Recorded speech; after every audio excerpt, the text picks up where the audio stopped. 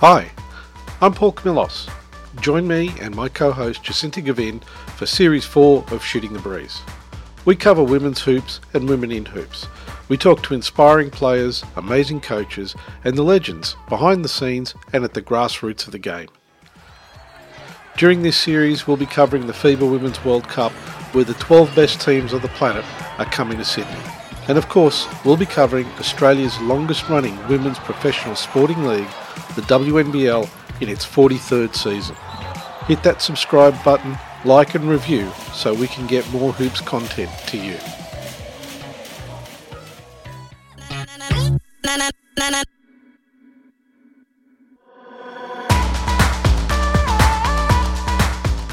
The countries that do well in any aspect of, say, standard of living have gender equity at the forefront. It has been demonstrated throughout history that those countries that do really well in all the markers that matter have great gender equity, so women are valued and empowered. So this program will contribute to that in a really meaningful way, using basketball as the vehicle.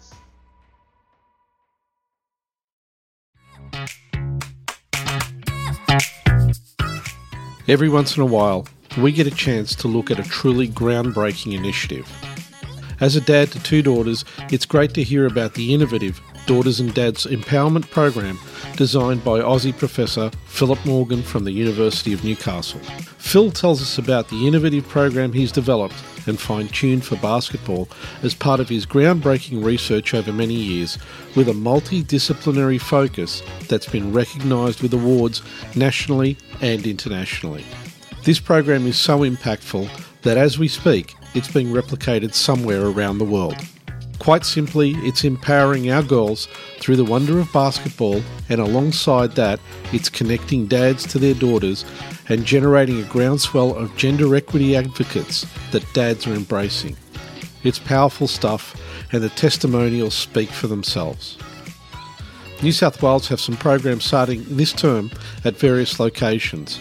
For more information to join or train as a facilitator, we've included contact details in the podcast notes. Enjoy. Welcome to Shooting the Breeze. Joining me and my co-host Jacinta Gavin today, it's Phil Morgan, Professor Phil Morgan from the University of Newcastle, who's also the lead developer of the Dads and Daughters Active and Empowered program, which includes Dads and Daughters Basketball. Phil, welcome to the show. It's great to see you again. Hi, Paul and Jacinta. Thanks for having me on.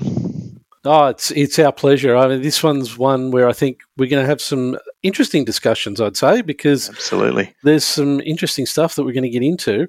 Look, let's just start off with, if you give us and the listening audience an overview of what the program's all about.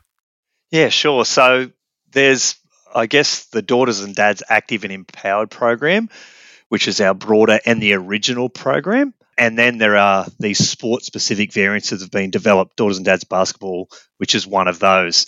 So I can tell you a little bit about the Daughters and Dads Active and Empowered program, and that might help you understand how we got to Daughters and Dads Basketball and why, as well, we have just a huge number of sports. We have a huge number of organisations from around the world who are interested in doing adaptations of the Daughters and Dads program. So I think it'd be interesting to get into what is it, but why did we need this program and what purpose is it serving? Okay, so fill us in, because I'm also curious how you started off with this as well. Yeah, well, I've been a researcher and academic at the University of Newcastle and lectured in sports coaching and delivering teacher education courses to physical education student teachers and primary school student teachers, but I had a special interest in promoting physical activity in children, and in particular developing targeted programs in schools and the community. And that led me focused in and around the family as such an important target area to promote physical activity in children. And what was really interesting in that sort of few years of research, that out of all the family programs that have been done, they're largely only been participated in by mothers. And so there just had been no research really looking at, well, how do we get fathers or father figures involved? And so whenever I use the term fathers or dads in this podcast, it's any male role model in a child's life. Could be biological father, stepfather, grandfather, uncle, brothers, etc. And so this was a particular issue, and there also was a huge gender gap in physical activity levels. So at all ages, girls are less active than boys. And when you look at statistics around physical activity recommendations, about 90% of girls don't meet physical activity recommendations. When you look at sport skill proficiency, ability to bounce and kick and throw and strike and catch, there's a huge difference. And most girls leave primary school not having developed mastery in those skills, and they're a real precursor to involvement in a whole range of sports. If you can't bounce, well, you play basketball. If you can't couch, well, you play cricket. So as a result of those issues in families that girls were inactive and dads weren't engaged, and girls had just been marginalised in physical activity context at home, school and the community, there was a real need to innovate. And so many programs had failed to improve girls' physical activity, hadn't been effective, and they'd been criticised for not addressing gender.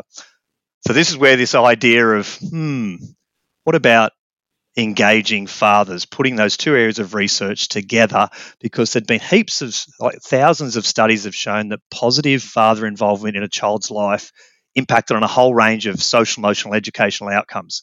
And so what was really interesting was that when you looked at father-son, father-daughter, mother-son, mother-daughter, they're all significant, but in particular, the strongest associations were for father-daughter. But the nature of the research design wasn't as strong as it could be. There just hadn't been as much research. So we were keen to firstly just start with answering that scientific question. What would happen if we brought fathers into their daughter's life using sport and physical activity as the engagement mechanism? So that was the first question we asked. We developed the Daughters and Dads Active and Empowered program. And it's just been a fascinating journey from initially answering that research question to winning national and international awards for benefiting society, for impacting on well-being, and seeing the profound impact we had on girls' sports skills, social, emotional well-being, and the quality of the father-daughter relationship. So that was the background to the program, which addressed a research question that all of a sudden people were really interested in where that could go. And just out of interest, you mentioned that previous studies, when you did your literature review, found that, participation rates for girls in sports were dropping, or, they weren't finding a real kind of concrete way of helping young females stay engaged in sport. Was there any indication in the literature as to why girls weren't staying engaged? It's a really good question. And there was a seminal paper written a couple of years after we started the Daughters and Dads, which they found that one of the biggest criticisms of attempts to improve girls' physical activity, participation and involvement in sports was that they didn't address gender. So what that actually means was we'd say, go girls, be strong, get out there, here's a pedometer, track your steps, and we'd basically send them out into hostile territory without preparing them for the consequences they would face as girls. So there's a whole range of gender biases and stereotypes where if you were not both resilient, persistent, but also had the critical thinking skills to know how to address that, then you were really setting them up to fail. So that was the missing piece of the puzzle, that we can't just say to girls, go and do it, to try and motivate them without giving them the psychological resources to face the world of inequity that is out there. And that was a really important aspect of the program. One of the reasons that fathers, and again, there had never been a program for daughters and dads in any field. So again, as a world first to see what would happen, and what we hypothesized was we're going to capitalize on this activation relationship. And so by that I mean that fathers tend to bond with their children primarily through physical play that's characterized by rough and tumble and stimulating, competitive and skill modeling and risk-taking, all those sorts of features, which is actually really good for kids. There's fitness development, skill development, and this form of bonding that's really important. So dads are more likely to initiate, enjoy and sustain co-activity, to model skills because they weren't marginalised like mothers were when they were younger, so they really missed out. And this really important aspect of rough and tumble play. But, and there's a really important concern here, is that from age 1, the activation relationship gap widens between fathers' interactions with sons and daughters. And so this has been consistently shown. Many dads of girls struggle to motivate them to do things together. And two final figures is that in an Australian study, they showed that 70% of Australian dads didn't think they had a unique and independent influence on their daughter's life. And only of all the parenting programs that have been done across the world, we did a review, more than 13,500 participants. There was only like 700 fathers, so only 6% of participants were dads. So there's this gap in how they play with their children, the opportunities. They say they struggle. So there needed to be this program to bring them together, help teach them, help their daughter develop those psychological resources together, develop her skills and confidence. And we're just lucky on the back of that evidence that the New South Wales government, through the Office of Sport and the Her Sport, Her Way strategy, funded us for 4 years to roll this program out. Sounds like you had to pull evidence from a lot of different sources. Now, as Paul previously mentioned, you're Professor and Deputy Director of the Centre of Active Living and Learning at UON, University of Newcastle. But to me, some of the stuff you're describing, it sounds like you had to pull evidence from a whole different range of different scopes of practices and resources. So it sounds like a lot of psychology stuff, a lot of gender-based studies stuff. Am I right in saying that? Yeah, absolutely spot on. And it's actually a nice little segue to acknowledge the team of investigators that I have that are multidisciplinary as well, from the fields of psychology, education, sociology, teacher education, because it's a multifaceted problem requiring a multifaceted solution to help girls become empowered, but also remembering that, this concept of gender equity, that our girls are marginalised in sport and physical activity context, no question. We can look at plenty of examples of that, but the marginalised in the parenting are dads. And so we're actually bringing together two groups. There'd never been a program in fatherhood. We did a systematic review of mothers and daughters. Dr. Elise Barnes led this. There's been numerous programs, up to 30 around the world, published on mothers and daughters. And there'd never been anything with daughters and dads. And when I've done interviews before about daughters and dads, I'm almost asked, what about mums? Maybe you guys were going to ask me. But then when we did mothers and daughters interviews, not once have I ever asked, what about dads?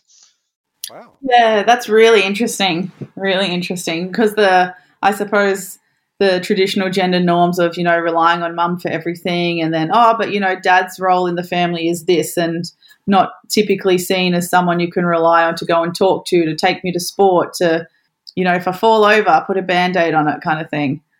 Yeah, that's right. And thankfully the world has changed. The role of parents has changed, the role of mothers and daughters has changed, and also the nature of how we interact. But what we do know is that both sons and daughters thrived with involved and engaged parents. And the dyad of the family unit that has the least well-established literature and is also not as well connected as the father-daughter dyad. And that's pretty well established, because when you talk about mothers and daughters and fathers and sons, no one really questions that. Even mothers and sons, because traditionally mothers have had a more hands-on role with their children. So then this is the one where people go, oh, why is that? But back to my second point, children thrive when whatever their family unit is, whatever significant adults are involved, that they're connected in different ways. And if you have a parent, a mother or a father that engages through that activation relationship, which helps them to develop their physical skills and confidence, children do really well. One of the questions I've got, and it's around the terminology of gender equity. Now, quite often we hear people talk about equality, but you're mentioning equity. So for people who may not necessarily have a clear understanding of the difference between the two, can you give us a rundown of your definition of gender equity? Yeah, sure. Simply put, when you look at equality, then everyone just gets the same. When you're talking about equity, we provide potentially additional support and resources to those who need it the most to get equality of outcome. And so in this particular instance, and some listeners may have seen, there's a classic diagram showing people trying to look over the fence to watch this baseball game, someone who's tall, someone who's middle height, and someone who's quite short. And if you give them all a box, then still the short one couldn't see, but the tall person didn't actually need the box. But if we give 2 boxes to the short person, they can see over it, and the tall person doesn't need a box. So one's equality and one's equity. So in this particular instance, the Daughters and Dads program kind of represents that double box. We can look at stark contrast in the ability of girls to perform these sport skills in different opportunities, in different ways they're marginalised, whether it's be the way they're dressed. They're provided less encouragement, less independent mobility, less opportunity to play, less active toys, less opportunity to see sports models in action. There's a whole range of reasons whereby they need additional support. For the dads, again, there's no research program in the world that has been targeting fathers and providing opportunities for them to feel connected and involved with their children's lives. So equity for us is actually about seeing those differences as a progressive society. We actually do want to provide support to the marginalised. And in the sport and physical activity context, it is girls. In the parenting context, it is fathers. I'm going to kind of jump back a little bit. One of the points that you mentioned before about women within sport, one of the things that I've seen in a number of studies is that around the age of 15 or thereabouts, participation in sport pretty much falls off a cliff. In your research, have you been able to identify what are the catalysts for that? Yeah. So there has been years of research studying dropout in sport, particularly sharp in the teenage years, and the precipitous decline for girls. So the reasons for that are actually well established. And so clearly we see at that particular age the key influences. So for teenagers in general, some of life's priorities start to change. And so they have more homework, they have more stresses of part-time work, etc. And the peer group takes on increasing influence. But a really important factor to that is this concept of perceived competence. So how good you think you are. When you're 5 and you're playing soccer and you're playing with your friends, how well you think you are in the context of others is not very good. As you get older, you start to be much more aware of how good you are relative to others. And unfortunately, in the context of many PE and school sport experiences, the good tend to dominate, the rich get richer and the poorer get the picture. So for teenage girls with their bodies developing, and in particular, the fear of judgment, the fear of not looking cool, what the social norms are, and, social media plays a role as well in terms of, taking away time, of things they actually do. So there's a whole range of reasons. And, more broadly, quality of coaching is another factor as well. But I mean, there can be poor quality coaching from a very young age, but in particular in the teenage years where you start to go, I don't have to do this. I've got other better options. So that's a major issue that we have faced. So it's not the factors that are mysterious. It's actually what strategies can actually help to overcome these. That's more interesting. Now, do you think that the Daughters and Dads program will help to mitigate that precipitous drop that you've mentioned because of the engagement of dads in that sporting arena? Yeah, I mean, it's a really good question. Our program has demonstrated consistently with sustained benefit that we've improved the girls' sports skills proficiency greatly.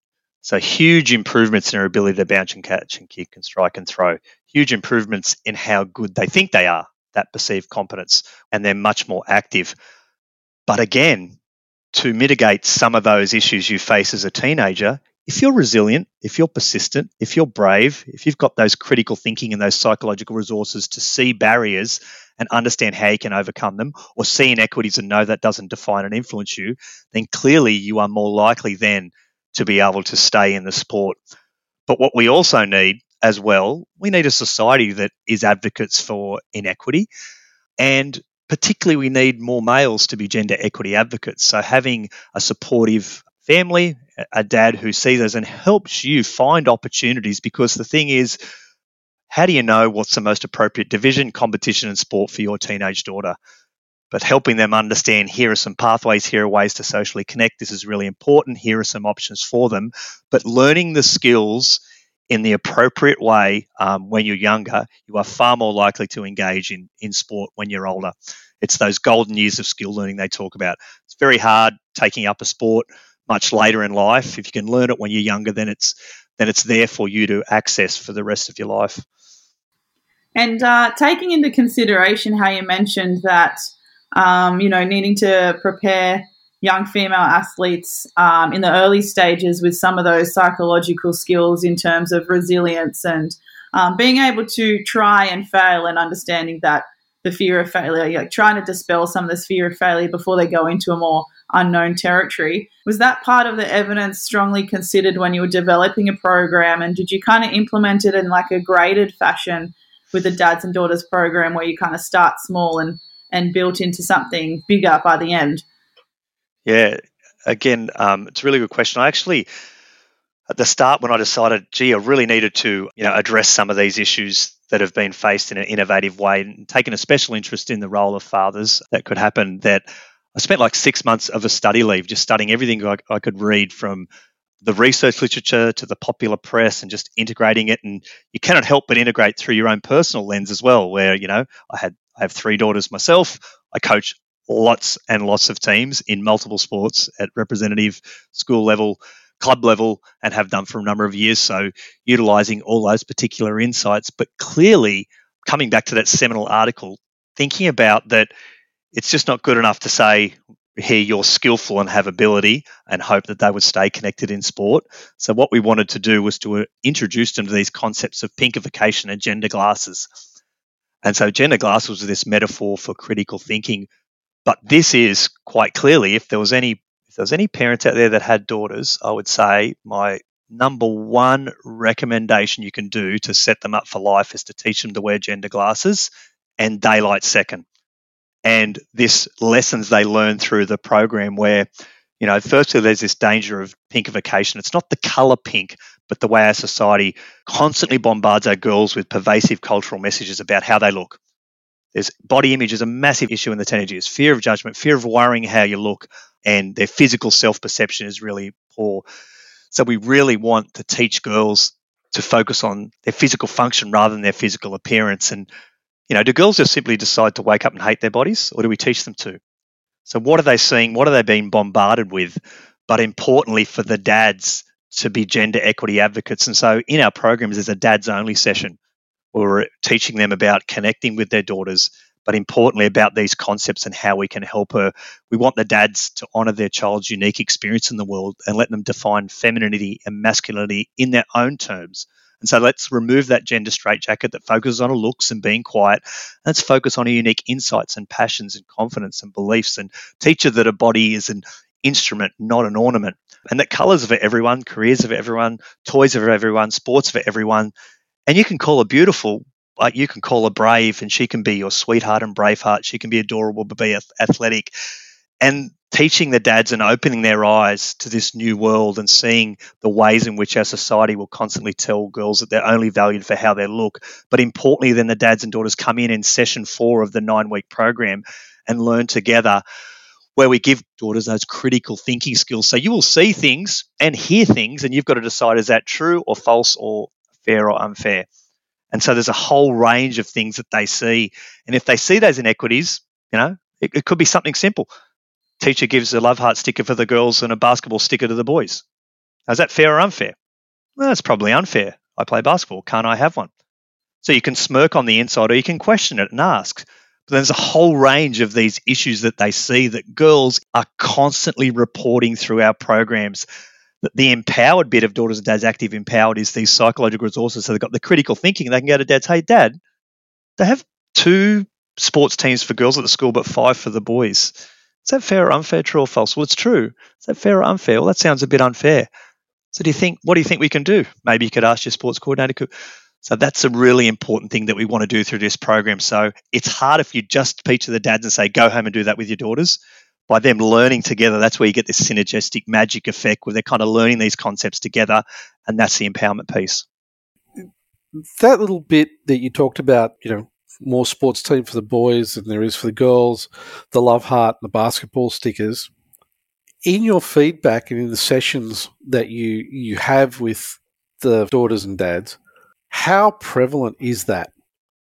It is more than you could possibly imagine. So, and when you wear these gender glasses, again, you're not actually wearing glasses, but you have this critical thinking lens every week easily, sometimes every day. But the most important thing is the conversation. I had the privilege of just delivering our Daughters and Dads program again on a Saturday morning, where we give them the gender glass of pinkification. They come back in the next week to report. But we give them examples where they respond to with their dad. Someone says to you, isn't basketball a boys' sport? What do you say? Someone says blue is a colour for boys. Someone says I need a strong boy to lift the chair. So they're responding to these very real life situations that occur all the time. And sometimes it's the silences that are deafening. It's what you're not seeing. And so it's a really important aspect of back to giving them the critical thinking skills, and remembering as well, our programs fail to help girls unless we empower them. not just to see the inequity, but to know how to act from it, to speak up or smirk on the inside. But to also, if you're 6 or 8 or 10, you're coming to terms with it, you need someone you can chat to, someone who's invested in learning it with you. But then they can also support you in that way, not to always step in for you, because you still want to empower them, but as a really important conversations you'll have for life. So again, we've actually, done not only that, but because of the impact of the program, our dean at the university has made our Daughters and Dads Training a university course where primary and PE student teachers study the course. So those student teachers then go out as part of their assignment and keep a Gender Glasses diary. And so this is actually their assignment where they're reporting back, and they're kind of a little bit undercover, to be honest, about the different things they're seeing and hearing in the playground, in the classroom. One of the great things from that training and impact is seeing them change the way they think about children's opportunities. And ultimately, all we're saying is someone's opportunities in life should not be defined by their biological sex. And it sounds like there's so many examples that we have just become accustomed to living every day. Pink tax is the first one for me that comes to mind. You've got 2 sets of razors in the supermarket. One is blue and marketed for men. One is pink and marketed for women. But the pink razors for women are more expensive, despite being the same product and 2 different colors.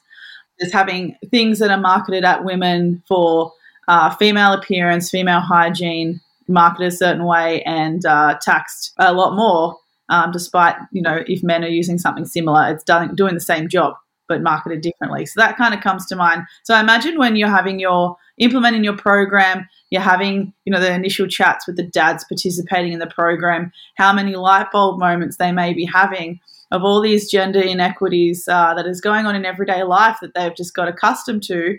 But it sounds like as well you're providing a really safe space for them to have comfort in knowing that it's not their fault for not picking up on it and for not realising it earlier, but then comfort in the fact knowing they're meeting other men with other experiences and now they get to bond with kind of learning how to flip the switch a little bit.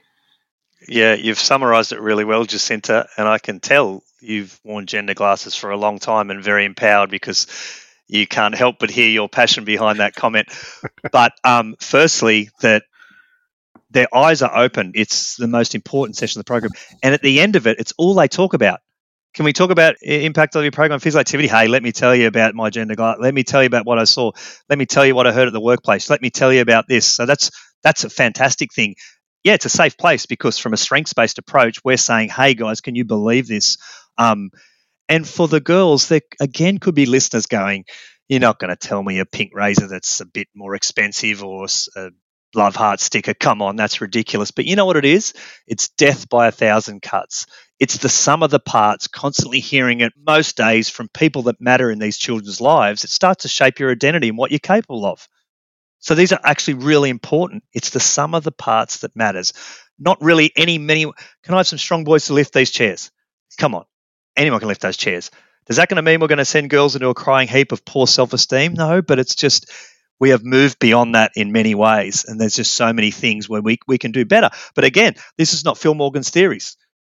This started as theories and ideas. We've now tested this in multiple randomized control trials, published a huge amount of papers looking at the very impact on the girls, on their families, the broader impact on the fathers and their workplaces, and the impact on the teachers and schools.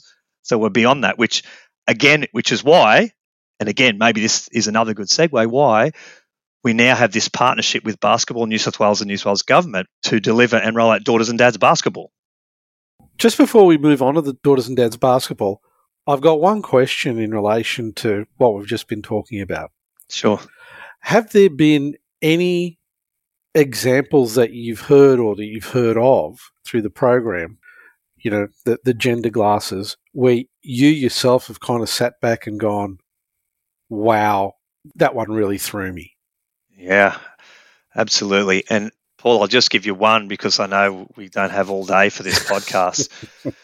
But this is just an example and more, a bit closer to home with my daughters where they decided with the boys and the girls in year 6, and again, this was only a couple of years ago, we're just going to have a friends day so the girls can do what they want the boys. So the boys went into a different classroom and had a debate who would win a fight out of Batman and Superman, and then went outside and could play capture the flag or soccer.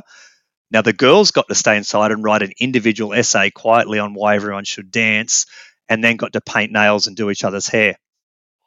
Oh. If you're still on your chair, so again, I can't make that shit up.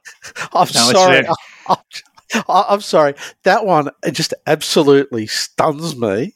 I'm speechless. Yeah, so they're the ones that hit you right between the eyes, but some of the more insidious ones that you hear and see. So it's out there and it's happening and it's real because our girls are reporting back and our dads are.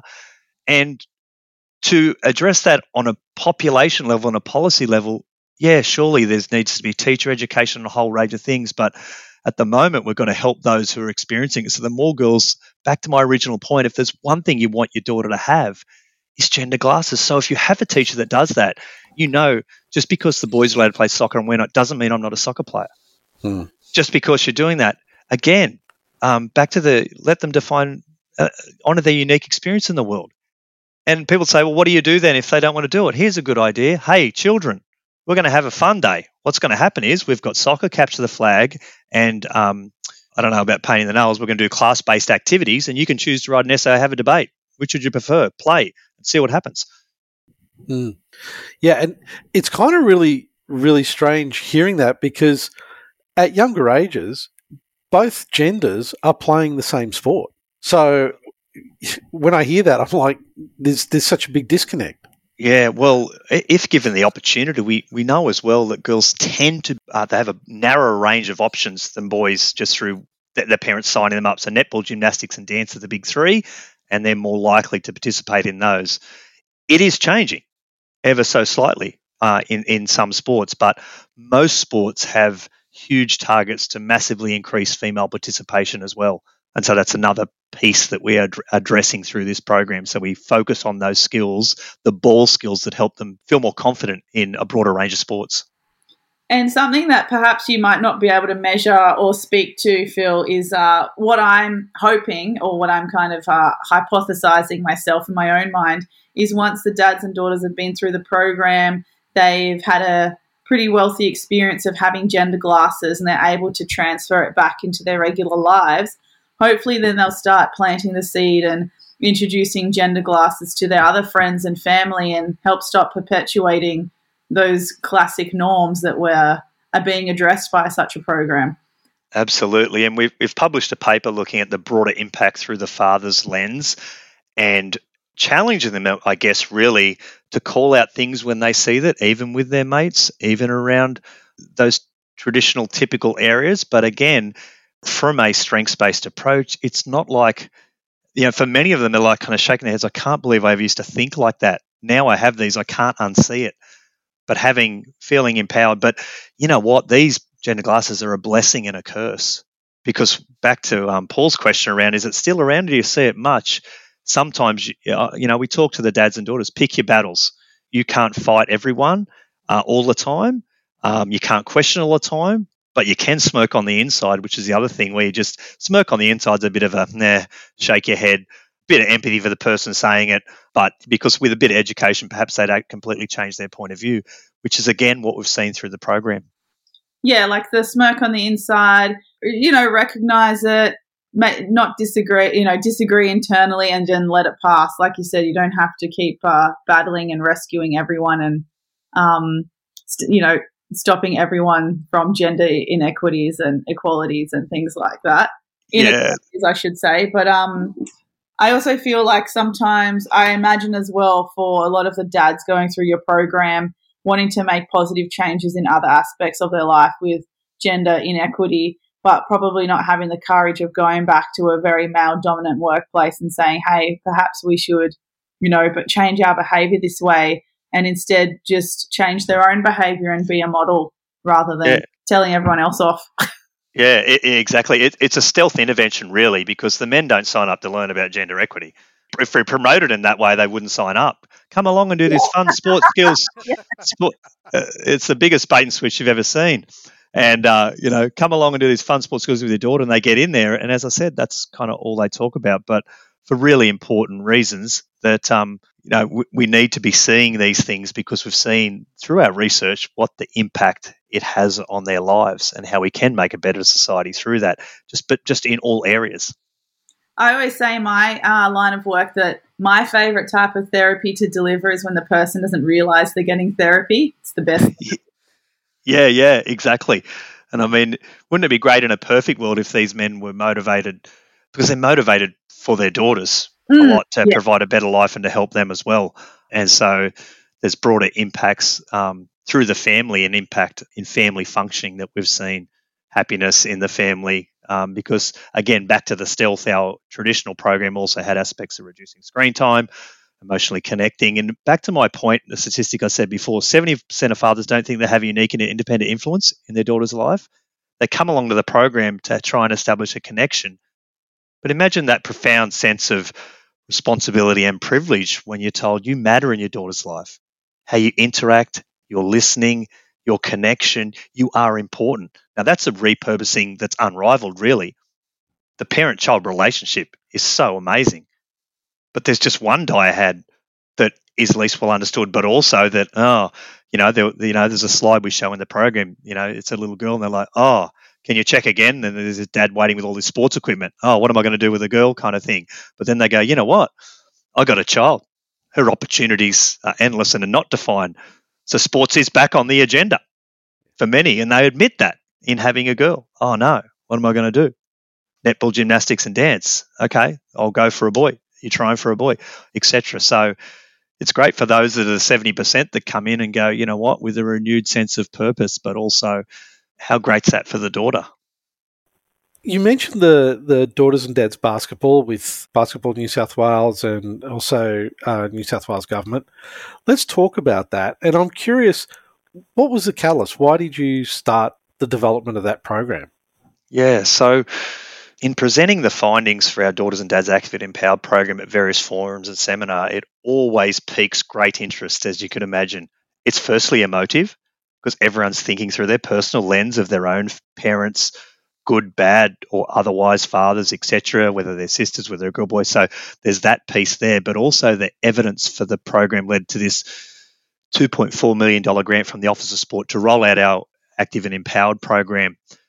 But during that process and presentation, there were just a huge number of sports that had contacted us about wanting to do a sport-specific variant. And that was part of the appeal for the government, who were like, wow, there's something in this, despite there being lots of female participation initiatives. And the New South Wales government, who we were guided by, were from the Office of Sport. Kerry Turner is one of the main people there, who the sports that we would develop in order were those where the World Cup was hosted in Australia.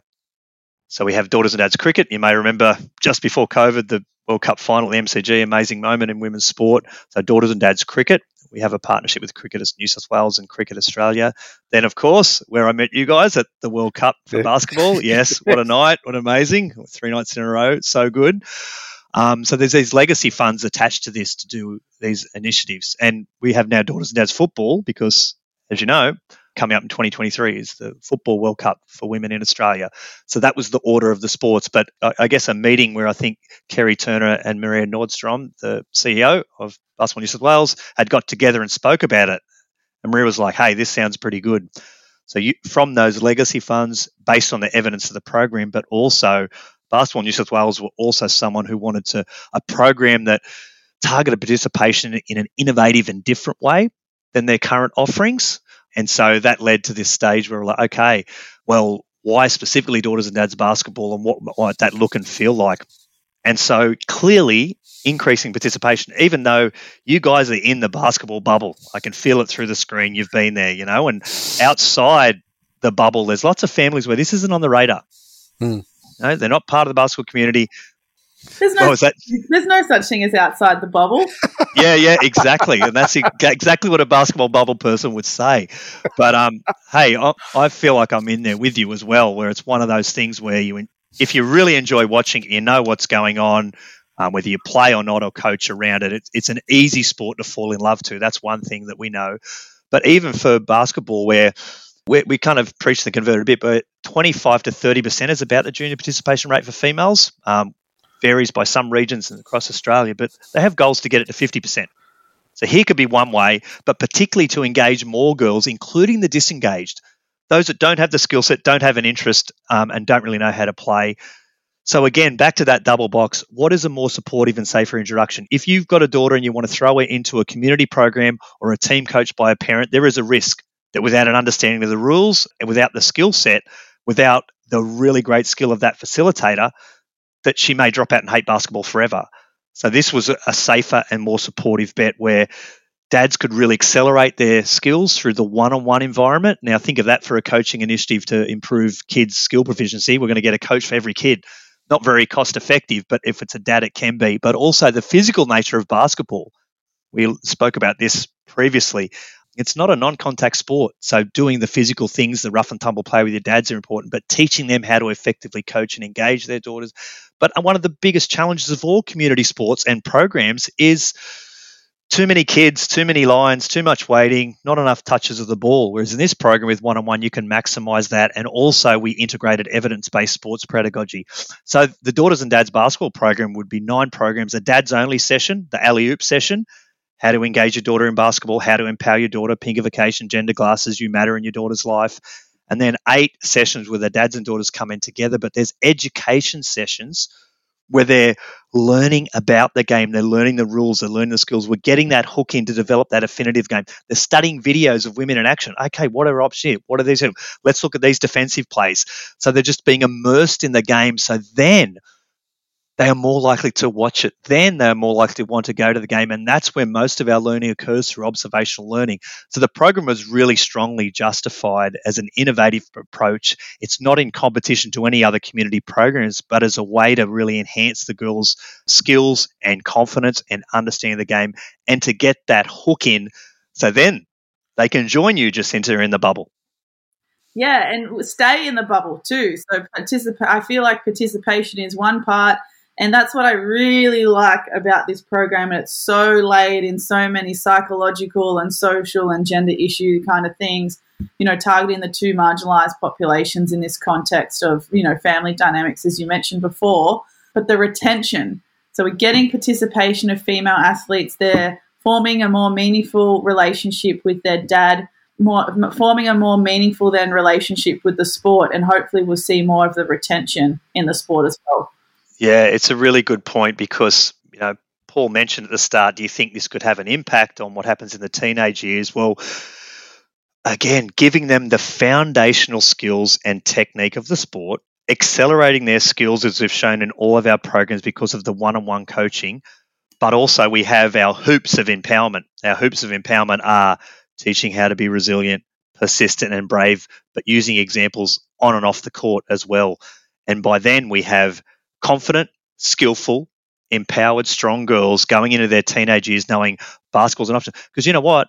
If you've never played basketball and you get thrown into a game in PE and sport at school, and most may have a background in netball, you're going to get destroyed because there's no 3 feet in basketball. You're going to get the ball ripped out of your hands, and then you're going to get past the ball and you'll be stuck there, stuck in the mud because you don't know you can dribble it, etc. So then they go, I hate basketball because I don't understand it. But that's a barrier. Then, back to, they're just not going to want to play. So here's a way where you get this nurtured introduction to the game, a safer or more supportive introduction. And the activities are tailored based on your skill level because your dad gets taught how to coach you. And we've put as much work into the pedagogy, which is the science of teaching, because there's so many archaic practices in sport and in basketball with how coaches coach young kids that are from a bygone era that we need to make sure we're teaching them optimally, which is what this program does as well. Okay, you got my interest there where you mentioned there's these archaic ways of coaching that you guys have identified. And again, for the listeners, can you give us an example of what you mean when you say that? The research evidence in terms of skill acquisition now, we know that it's called a perception-action coupling. So basically, game-based approaches where we're learning the skill in the context of a defender and game scenario, not an isolated skill drill. So for example, an applied basketball examples, if we're going to run up and then stop and do isolated pivoting, front pivot, reverse pivot without a ball and run up the court, that's an example of a technique isolated that you would never do in a game. You're never going to run up without the ball and do a reverse pivot, as opposed to a dad there, give the daughter a ball. She's got one pivot foot, 10 seconds to not let dad touch the ball, play. That's how you teach pivoting. We don't want to line up for a layup and confuse them with technique instruction and say, your right hand goes up here, you jump from here, etc. We can design a game where the skill emerges from that game and questioning is the primary pedagogy. So these are the things we can really tailor and counter with a father and teach him how to do that, which is practices that should occur in all coaching. Game-based approaches, perception, action, coupling. So we're learning the skill. Skill is technique under pressure. So we're understanding when we run up and dad's a defender and he's tall, we're not going to run up to a cone and do a step through. Dad's going to run up and maybe his arms are up or maybe they're down, and that will dictate whether you do a floater, a jump shot, a step through, a power layup, a reverse. We want the girls to understand that those decisions, so being skillful decision makers, now that's skill. And in the messiness and chaos of a game, that's actually what happens. There's no cones on the field. And we can repeat and get back to skillful execution. But that's part of the magic of the program as well, because the dad is someone who is able to turn up the dial up and down on how hard they defend to give the daughter the optimal success. And embedding it in a game is the therapy without them realizing they're getting the therapy. It's a skill training without them realizing they're getting the skill training. It's just a game. So exactly. It's spot I was on. going to say, for me at work, if I've got someone who needs to have better grip strength, someone might prescribe exercise, or for me, being an OT, I might go, okay, maybe we can go and roll the ball around to get your hands moving. Maybe we can play to get your pinch grip going. Maybe we can do some activity instead of doing so many different exercises, because I'm like, you're not going to want to sit there and do 20 different exercises, right? Well, how about we go outside and we'll play something and you won't realise you're getting the same or something similar. It's almost like in my lectures I constantly say, if you're ever saying to anyone line up, you're probably doing it wrong. And so this is the concept of a line, but it's like with a layup. You can take a bunch of 5-year-olds and say, here we go. Okay, the dad 2 meters from the daughter. Don't mention layup, don't mention what's happening. Here's a ball, on go, you're the cat, they're the dog, you're going to chase and score before dad gets there. And what emerges from that game design of being chased is the layup footwork and finish without saying anything about technical instruction. So we overcomplicate things for our kids. But that's an example of just the embedded pedagogy of the science of skill acquisition that's embedded through the program, that we capitalize on the fact that they've got an individual coach. And that's where we see the huge improvements, for the families in this program. But also then they've got a home program where they're going home and operationalize those hoops of empowerment, learning about resilience. But then they might be watching, YouTube clips of these in action and show 3 different ways they finished with the left hand. And so the girls are watching, we're getting the hook in, we're getting them interested. So then they start taking interest. And then when they're at the game, then when they're watching it, they prompt them, they want to watch games together, they're enjoying it and learning. And back to the point before about this observational learning as being key. For most people who are really good at sports, and all the different, even finer points about skillful execution of those technical points, it was through watching skilled performers, older brothers, dads, other family members and friends, and on the TV where you truly learnt that.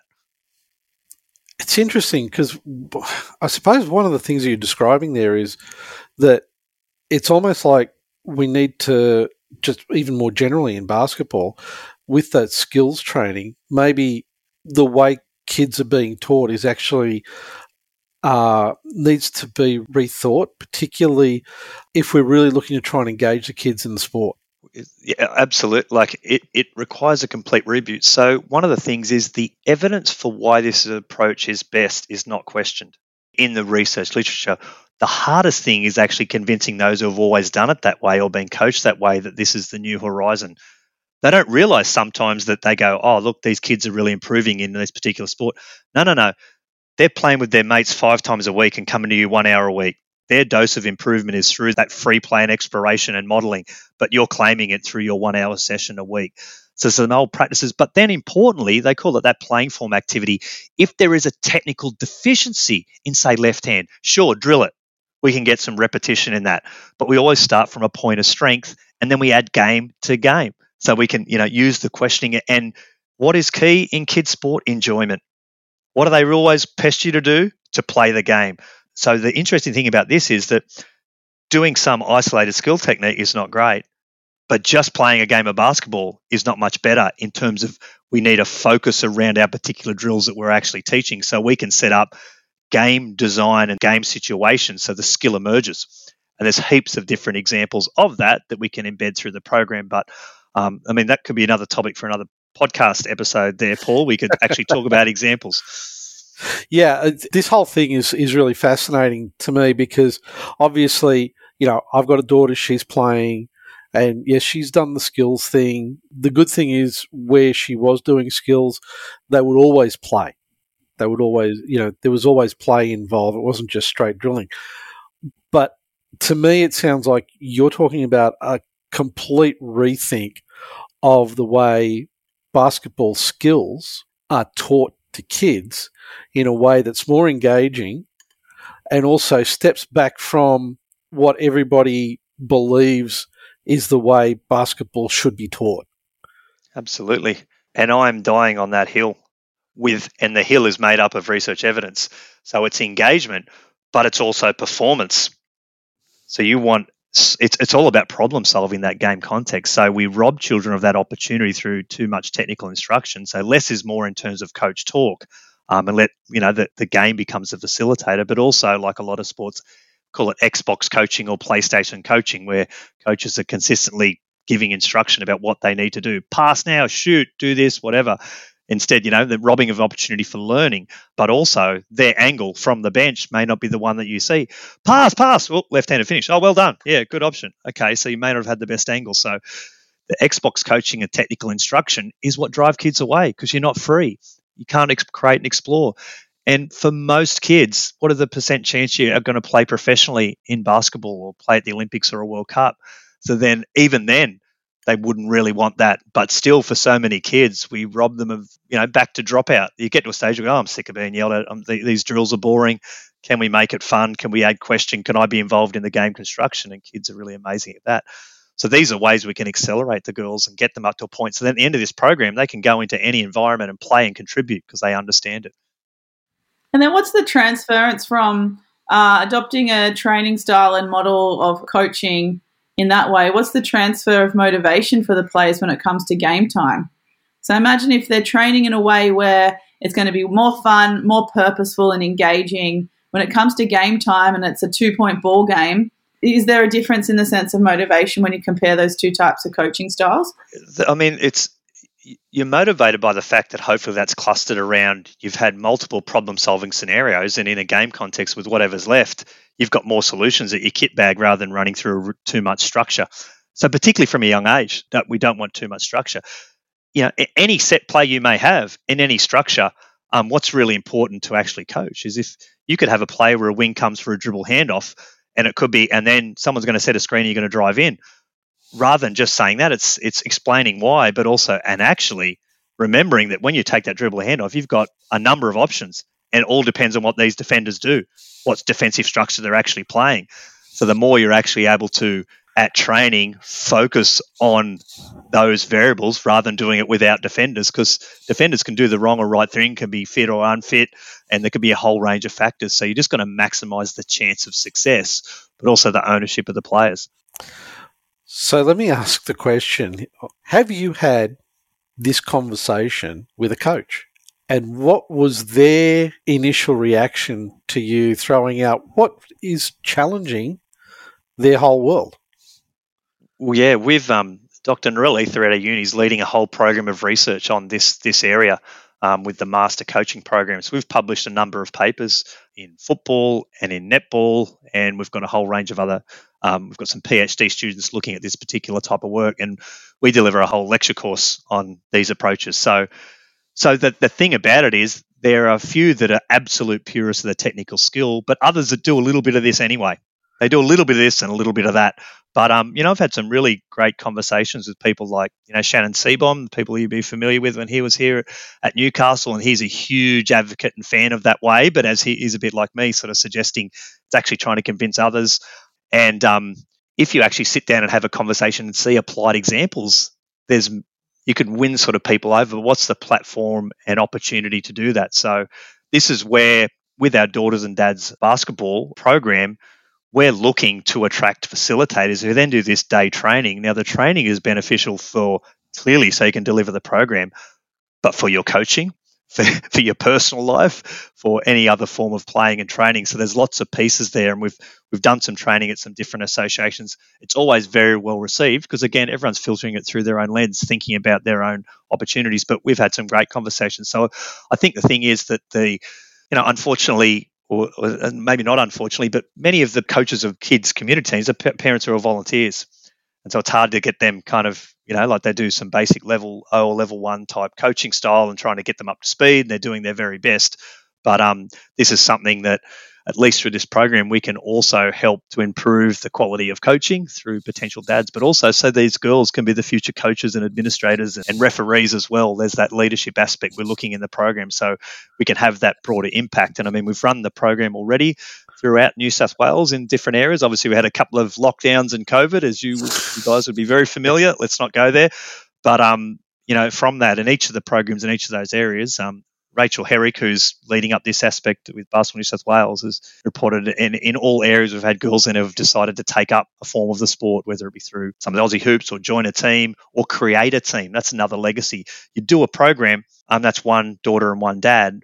But what if then they organise for another 8 girls to come along from their soccer team or friendship group at school to play a team? So that's happened in these sports as well. How's that been received?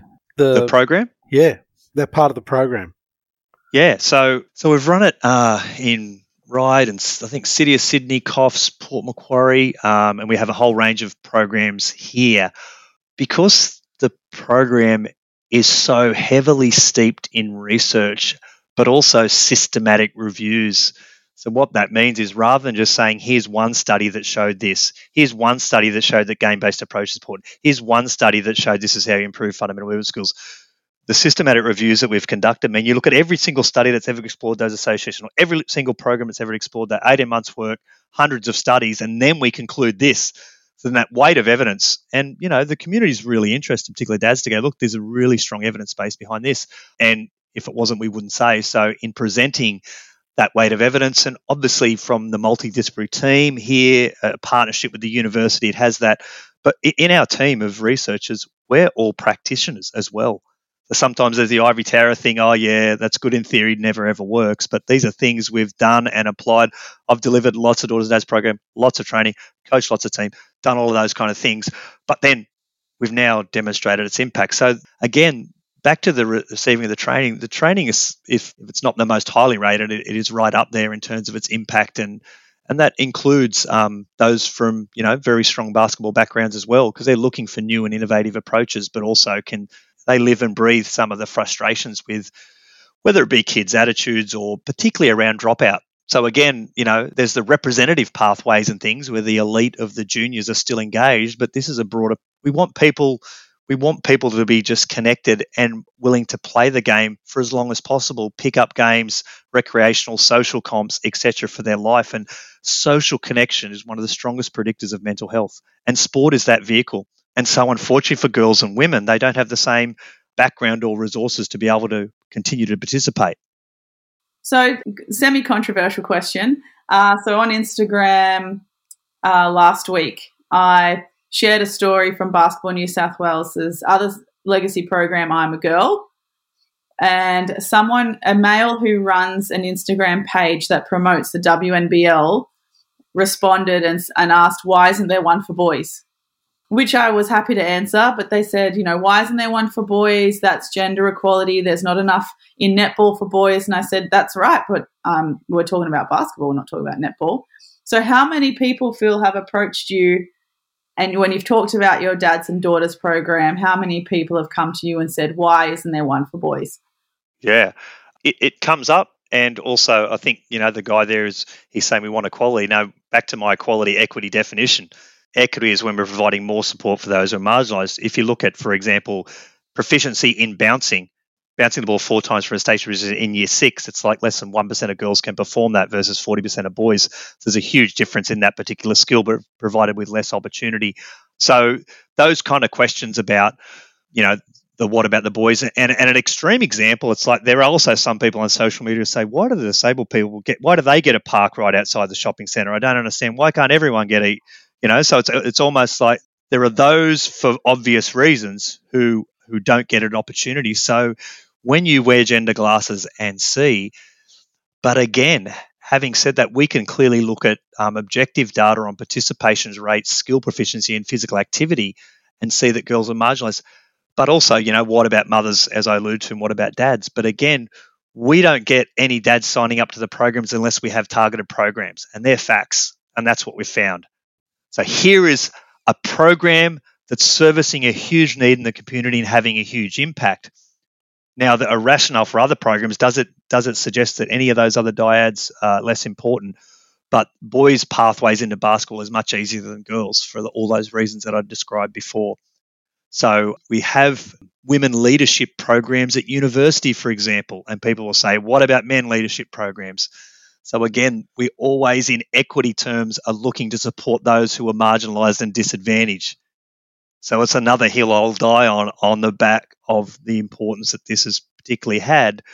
But yeah, give me enough time and I'll have programs for all the diehards, so we can have a father-son, because there's a special connection between each. But at the moment, we provide this because we know, for example, when you do initiatives like I'm a Girl, I Can Do Anything, we see spikes in engagement and interest from girls that nothing else has contributed. And that's a good thing.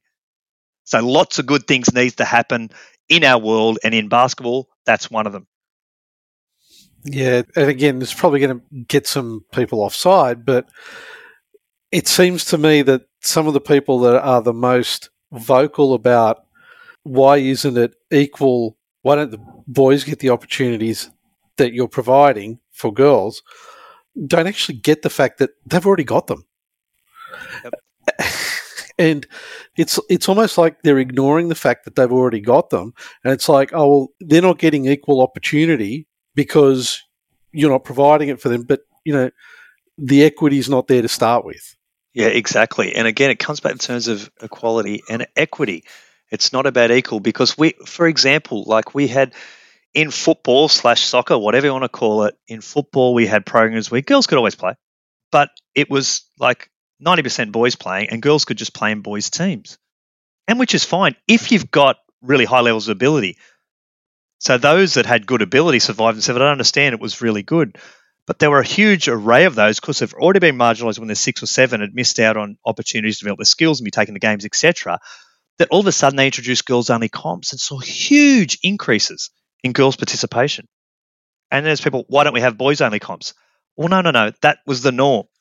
It's literally what's going on with the occasional sprinkled girl in some teams, in some divisions. But introducing girls only just meant we opened the door for those who were less confident and less skilled for all the reasons that I described. And it was a really good thing.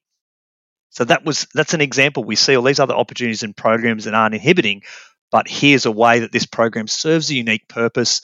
But we may need other programs if there's a rationale that target specific areas. But at the moment, for many of those girls, this makes a difference in their lives. And some people, I imagine, feel like it's a threat as well. So just because there's being a female program or a program offered targeting females doesn't mean the existing programs that are typically targeted or more attractive to males are going to be taken away.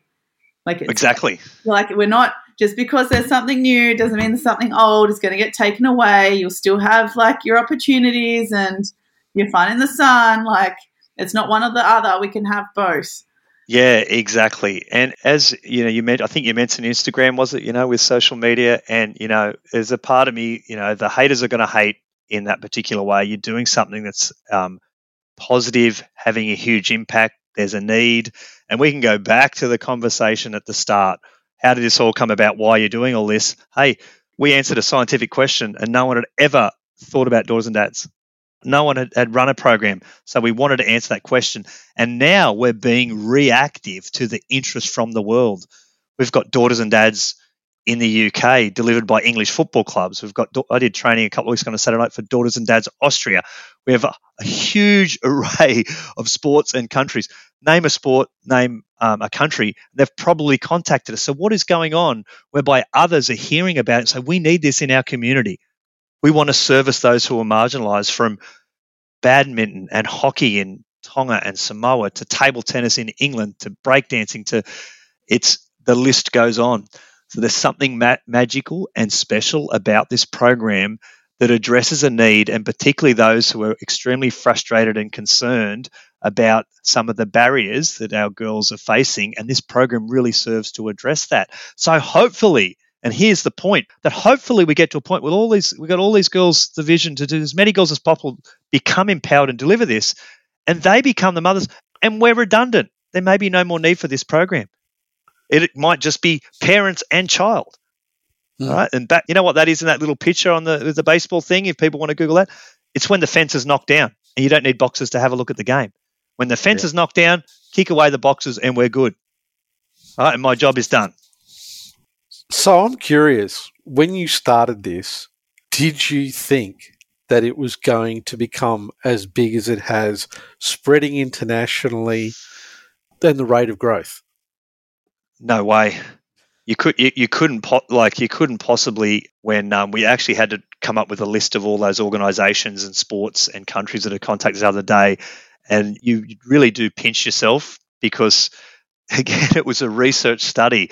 I was a researcher in family-based approaches to physical activity. I'd run programs for families where we had 165 families recruited and 165 mothers came, for example.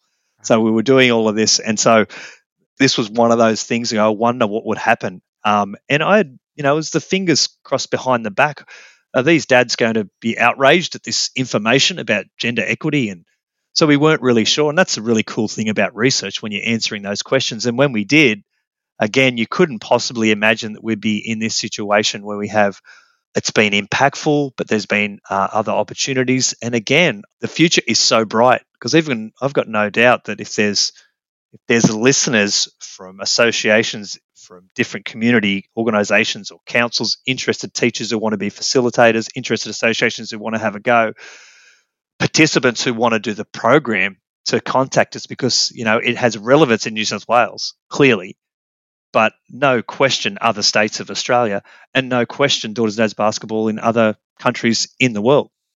I got to say, I'm really enthusiastic about the potential for the program. What's your vision going forward? It's a really good, I've never been good with the what will I be doing in 5-year question, but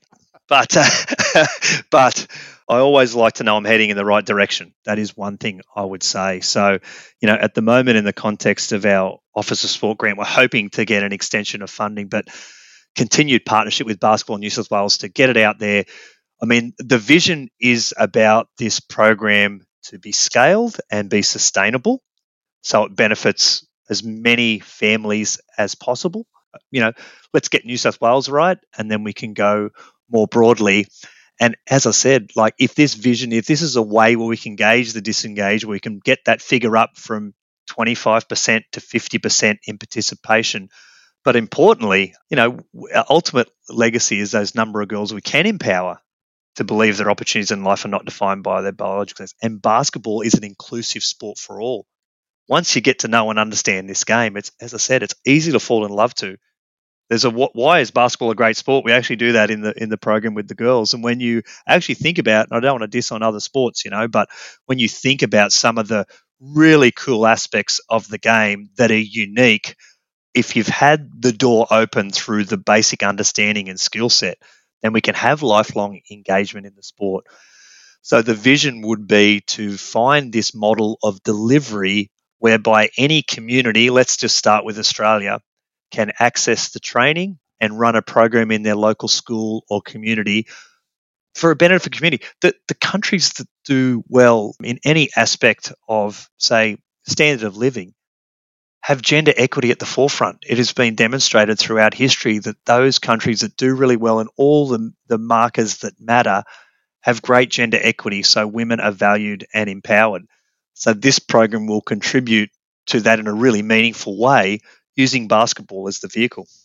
And don't worry about dissing the other sports, because I don't think the other sports will be listening anyway. Let's just say it's great to be able to move with the ball. Yeah. Good ball movement. And you can go anywhere on the court. outside the perimeter, inside, outside, change sides. That's the ball movement, right? Yeah, exactly. So, look, I got one last question for you, Phil. Yep.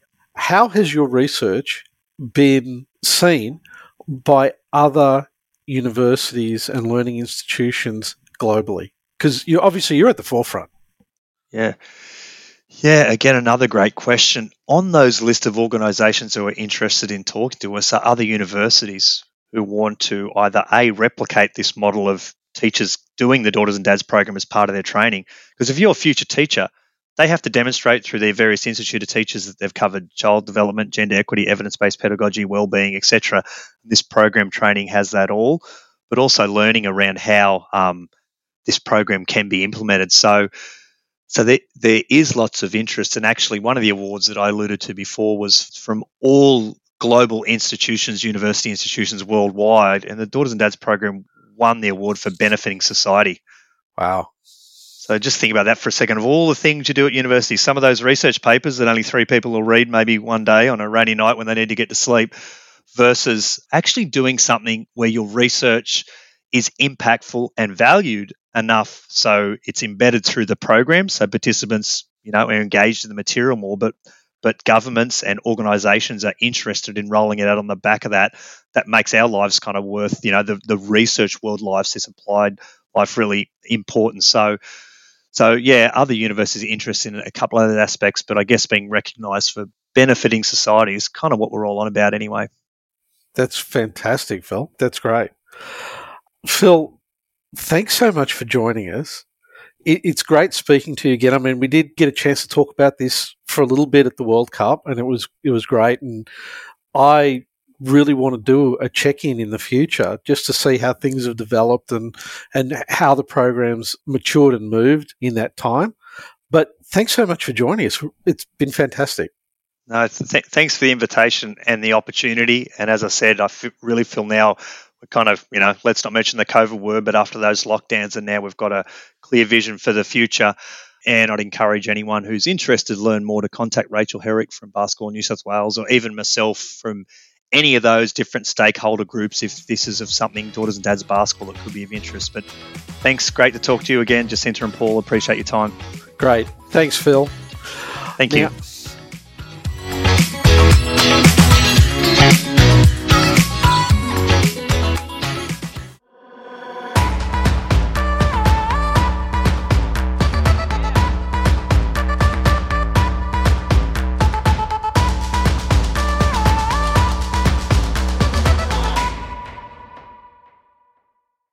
Shooting the Breeze can be found on Apple Podcasts, Google Podcast, Spotify, and iHeartRadio. Don't forget to subscribe and share the podcast with all your friends.